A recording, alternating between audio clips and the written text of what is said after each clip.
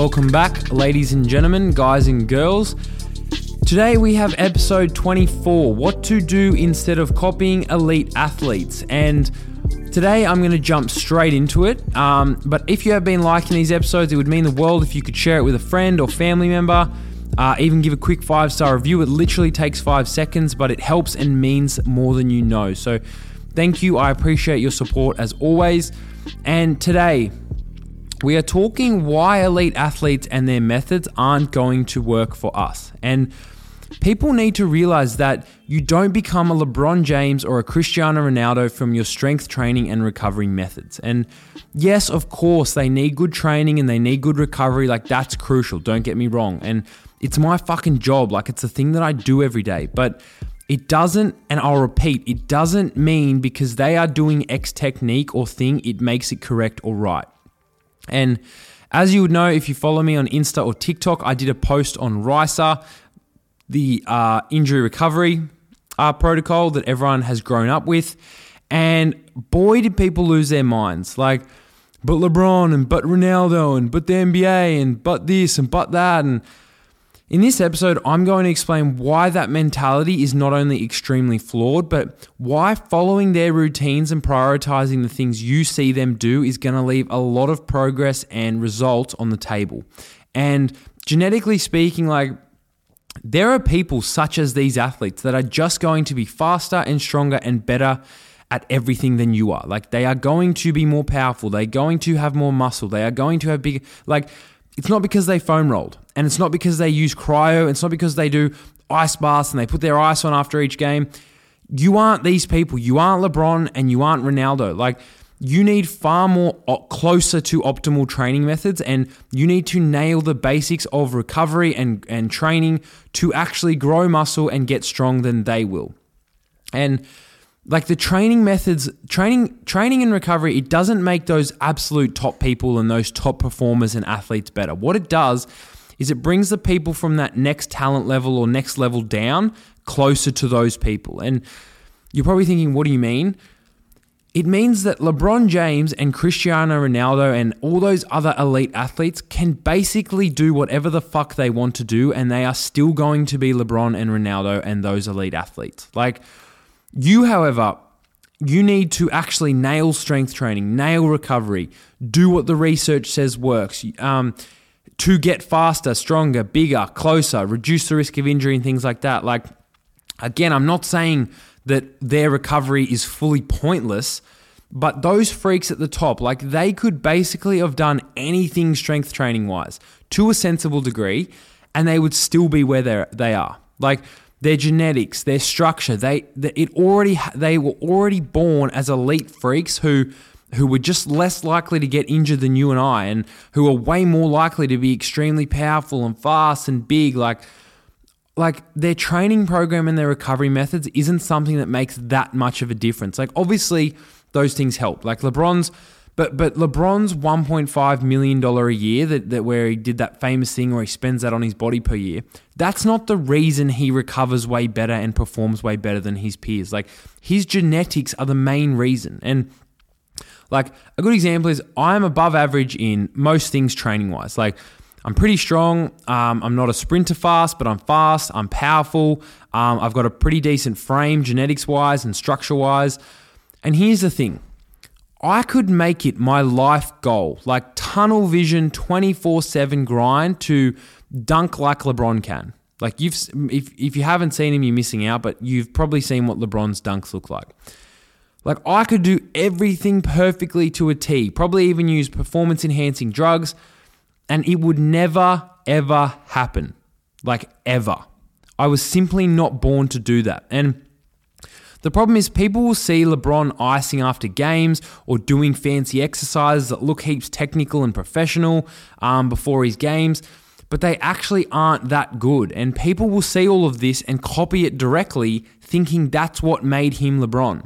Like, and I just told you, I'm probably above average in strength and speed and power and frame, and I will never, ever, ever get close to LeBron, even with 24/7 grind and performance-enhancing drugs. And people are mistakenly correlating their success as an individual to the one particular thing they do without looking at the bigger picture. Like, Prime examples of this are equipment and recovery. Foam rolling isn't good because elite athletes do it, like cryo and stretching, these Bosu ball exercises. They aren't good because elite athletes do it. And research advances and we learn more things. Like we are now learning that these things aren't as good as we once thought or as necessary as we once thought. And like you're probably thinking, okay, then what do I do? The first thing I want to squash is the foam rolling and the icing. Like foam rolling, unless you absolutely love it and enjoy it, is not worth your time. And it will not decrease injury risk and it will not improve performance. It can be good after training if you do enjoy it to chill out and wind down. And this can be good for your nervous system to go back into like a parasympathetic nervous system or that rest and digest state. But it's not doing what you think it is doing to your actual muscles. And you know what else does that and gets you into that rest and digest state? Doing absolutely nothing. Like lay there on the ground, take some big deep breaths, 4 seconds in through the nose, hold for 8 seconds, release for 8 seconds. You do that a few times and boom, you're relaxed. The same principle for stretching. It can be good after training if you do enjoy it, if you want to chill out and wind down into that rest and digest state. But you know what else does the same thing? Doing absolutely fucking nothing. And if you've listened to me before, which 99% of you here have, you could probably guess what I'm about to say in terms of recovery and training and stuff, and that's a good thing. And it is the Big Five.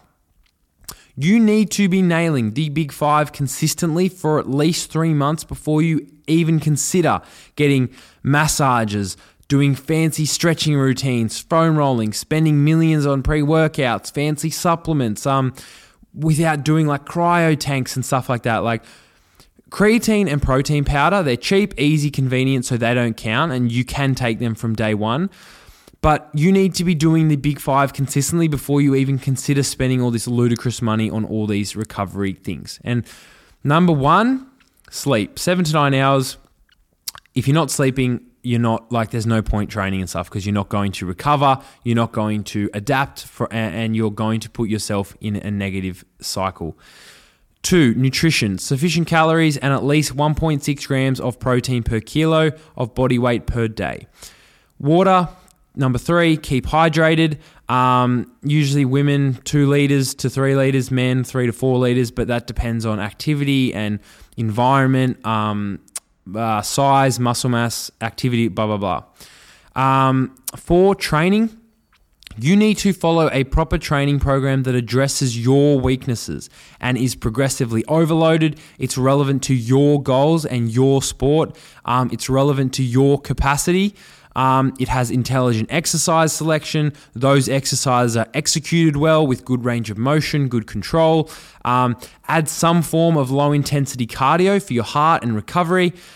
Keep your daily steps up, keep your body mobile, keep moving. You need to be moving and training properly for you before you even consider doing all these fancy recovery methods. Number 5, stress management. And the big thing with stress management that I always preach is managing your stress proactively.